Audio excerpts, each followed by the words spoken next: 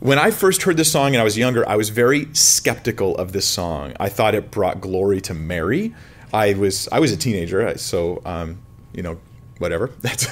I thought all sorts of things when I was a teenager.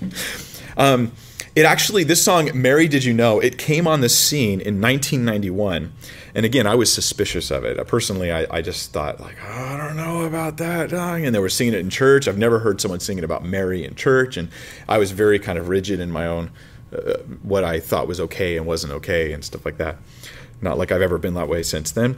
So the refrain of the song is this: Mary, did you know? That you see over and over again. Mary, did you know? Mary, did you know? Mary, did... It's just over and over again in the song. That's the refrain. But the subject really isn't Mary. The subject is Jesus. And the song is glorious. This is a fantastic song, which I highly appreciate and I love listening to now because I actually decided to listen to it. Basically, the subject is Jesus, and it's the full scope of who this baby is. And a lot of Christmas, to me, a lot of the ministry that happens in pulpits on Christmas is trying to get the people to know who this baby is. Like, who is this Jesus that we're celebrating on Christmas, though he's no longer a baby, but as we reflect upon him and his birth. So here's what I want to do.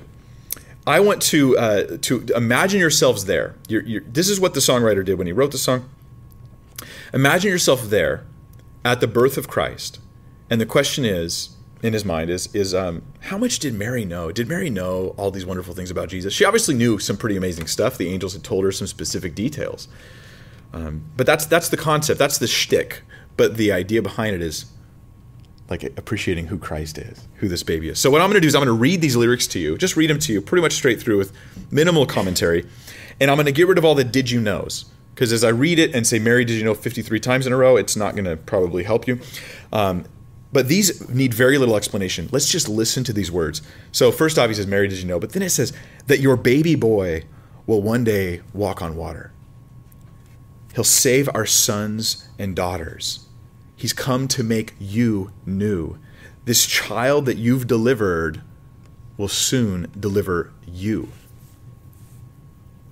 Will give sight to the blind man, will calm a storm with his hand, has walked where angels trod. And when you kiss your little baby, you have kissed the face of God. The blind will see, the deaf will hear, and the dead will live again. The lame will leap, the dumb will speak, the praises of the Lamb. And now that word lamb comes in instead of this baby, this lamb, because he's the sacrifice for our sins. And we're seeing this child as the one who, looking back from this moment of his infancy, we see him in all eternity and glory. And looking forward from the moment of his infancy, we see the sacrifice for our sins. That your baby boy is Lord of all creation. I love that line. Will one day rule the nations, is heaven's perfect lamb. Speaking of the whole Levitical law, sacrifice system of needing a spotless sacrifice to atone for sin, this sleeping child you're holding is the great I am. I love the perspective that this song gives us, again, thinking back from the infancy, from before the incarnation, to forward throughout his life, to ultimately thinking even beyond to his second coming, he'll rule the nations and stuff. So it's just, that's a pretty good song. That's a pretty good song. I like that. And the important thing isn't how much did Mary know? That's just the shtick to get all this wonderful stuff out about Jesus. Number 4, I'm going to look very, very briefly at the song Away in a Manger. Very briefly, I'm just going to look at one verse. We all know the first part. Away in a manger, no crib for a bed. The little Lord Jesus lay down his sleep head, his sweet head, something like that. Anyways, this song it doesn't just talk about the infancy of Christ, in my opinion, and I do care about songs and lyrics. It does tend to lean towards sort of the like, hee baby Jesus side of Christmas. And it's a little bit watery in its lyrical content. It doesn't take advantage of the opportunity to get across wonderful stuff. But it does have one thing. I'll just go ahead and give you why some theologians really have a problem with this song. And it might seem like not a big deal, but let me just at least explain to you why they have an issue with this song. It says, the cattle are lowing, the poor baby wakes, but little Lord Jesus, no crying he makes. Yeah, right. Have you had a baby? Anybody? That's right. Babies don't cry, especially newborns, out in a manger.